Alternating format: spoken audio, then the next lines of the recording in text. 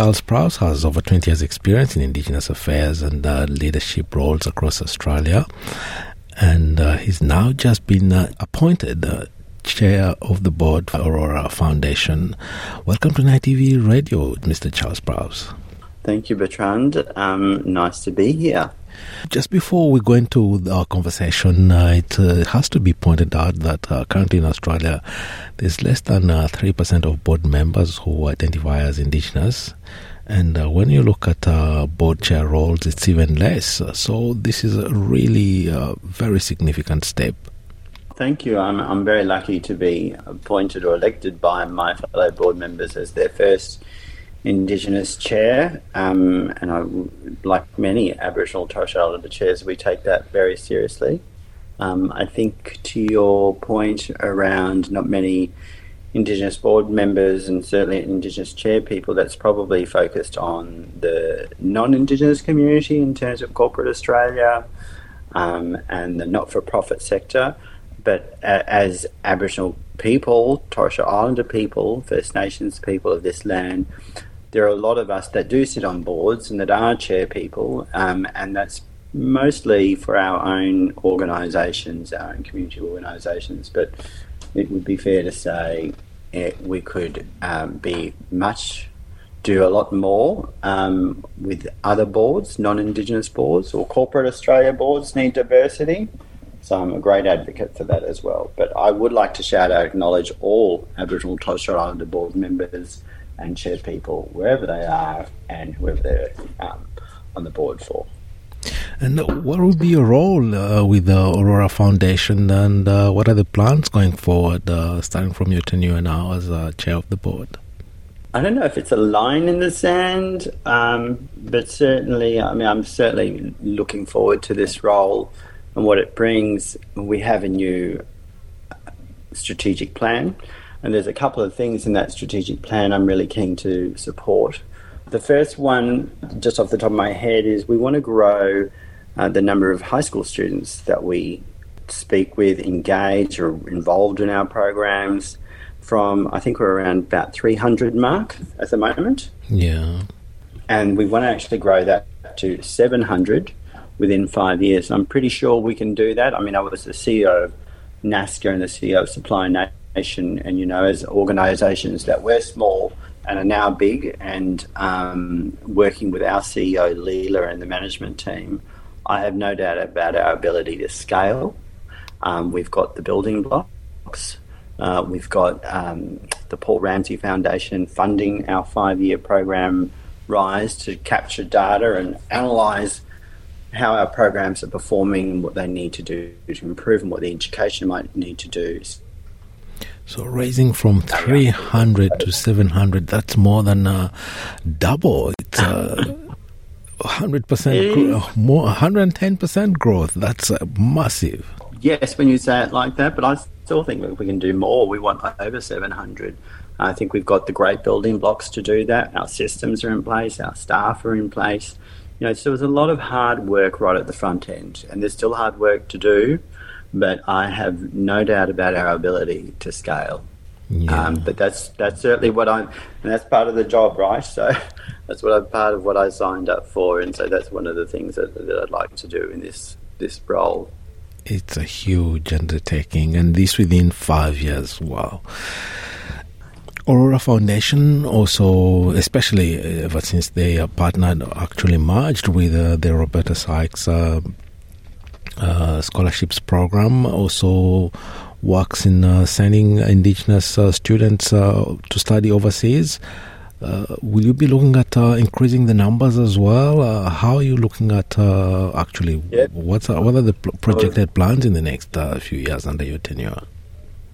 Well, apart from doing that, more than 700 high school students, we do want to support the postgrad students. I'm a postgrad. I was, as you've said, a Roberta Sykes scholar. I was fortunate enough to go to Harvard for a year and do a master's in public administration.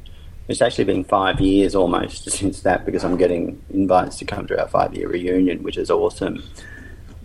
And it's to have that kind of experience for more First Nations people in Australia, whether it's Harvard, Oxford, Stanford, Cambridge, New York University, UCLA. We want more First Nations people to go to these universities by choice, by hard work, by merit, and we all have to get in by merit. But once we're in, do the course, make great friends, make great networks, wonderful learnings, and come back and live a good life of resilience and happiness, but also to contribute to our community. And that's what we find with a lot of our alumni, particularly, well, all of them, and those who've been overseas, is, a lot of them have come back and they're entrenched in community organisations or corporate or government positions where their role is to be part of leading change and embedding good Indigenous change systemic change within those organisations. So we want to grow our scholars, just like we want to grow the number of high school students. It's already sounding like a big job when I say it all like that, but to give them opportunities, and help change the system for the betterment of all of us. So alumni, high school students, and, the other bits, there's still more work to do around corporate Australia and business. So, but we certainly want to grow our alumni as well. It's a 5-year tenure. Have you started, or it's still, the beginning? Well, it started. It started in February. It's only recently that it started, and I'm looking forward to it. We've got a board meeting in May. There's a few things to do before that, and we'll see how we go. Before the release of the Closing the Gap statistics, and you're doing a bit to actually contribute to closing the gap. Well, we are. May is National Reconciliation Week. NAIDOC's not far behind that. I suppose one of the things that we've got to learn is how to be an Indigenous advocacy group or organisation. We've really worked hard on building the organisation, getting the systems, the process, the people, our policies, our programs in place, our data capture, our data analysis done by us, for us, with people that are qualified now from Cambridge and Oxford and many other places. So those scholars pay dividends to us as an organisation, which pay dividends to the programs, which pay dividends to the community at large. That's what we hope to do. That's what we are doing, actually. I think my role in this organisation as the chair is to look at taking that with our management and the board to the next level. How do we advocate to our people effectively with data? Advocacy based on evidence, advocacy based on data from our students, from our programs, from our elders. And I would also like to take a little bit of a belated shout out to our elders who support our programs, support our young staff, and our older staff for that matter, in guiding us in a way that is both welcoming, embracing, and it really kind of challenges us in a nice way to think about, is this the best that we can do? Is this what is appropriate for our kids? Is this what is appropriate for our culture?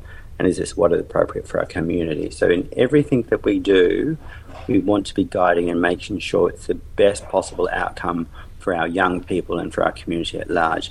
And we couldn't do that without our elders. So I just want to acknowledge all of our elders on our programs. Without them, their knowledge, their wisdom, we would be anywhere. We wouldn't be doing what we're all doing. So, all due respect to the elders. And, I was, when I was in Harvard, at Boston, and, there was, I'll give you an example, there was of what it's like to be an alumni in these places. We had there's a First Nations course you can do at HUNAP, the Harvard University Native American program, and they talk about First Nations governance. And one of the ways that people describe in what's now called the United States of America around planning for the future and being responsible for those that come after you is to think about 7 generations to come. And in their world, they think about these generations that are coming, and they're coming, and they're coming from the ground, and they're coming like seeds from a big oak tree. They're coming. So for me, what that has meant is we can't think about just the next generation, my nieces and nephews, my kids, my grandkids, we have to think about their grandkids. We have to think about long-term stuff. We have to think about system change for the 7 generations that are still to come.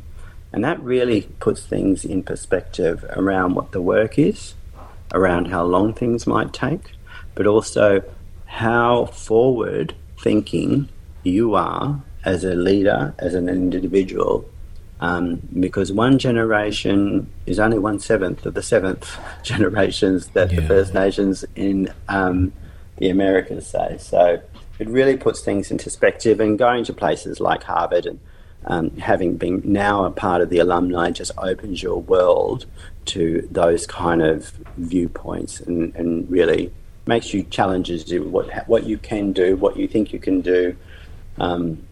It's really exciting. So I think about that when I think about this role around what do we need to do today to get us to where we need to be in 7 generations that will come. Yeah, most definitely very, very big responsibilities on your shoulders, but obviously you're very well equipped to handle whatever challenge comes your way.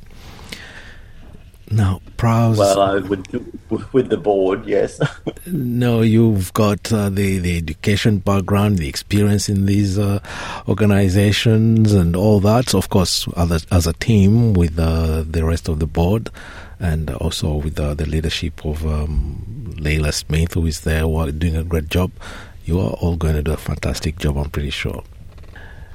Well, thank you. I hope so. Yeah. We'll see. Maybe we should check in a year. No, we'll check in with after your meeting and all that. We'll be checking in, and please stay in touch so that we can stay informed and also inform our audiences about the wonderful things that Aurora Foundation is doing, and especially under your leadership.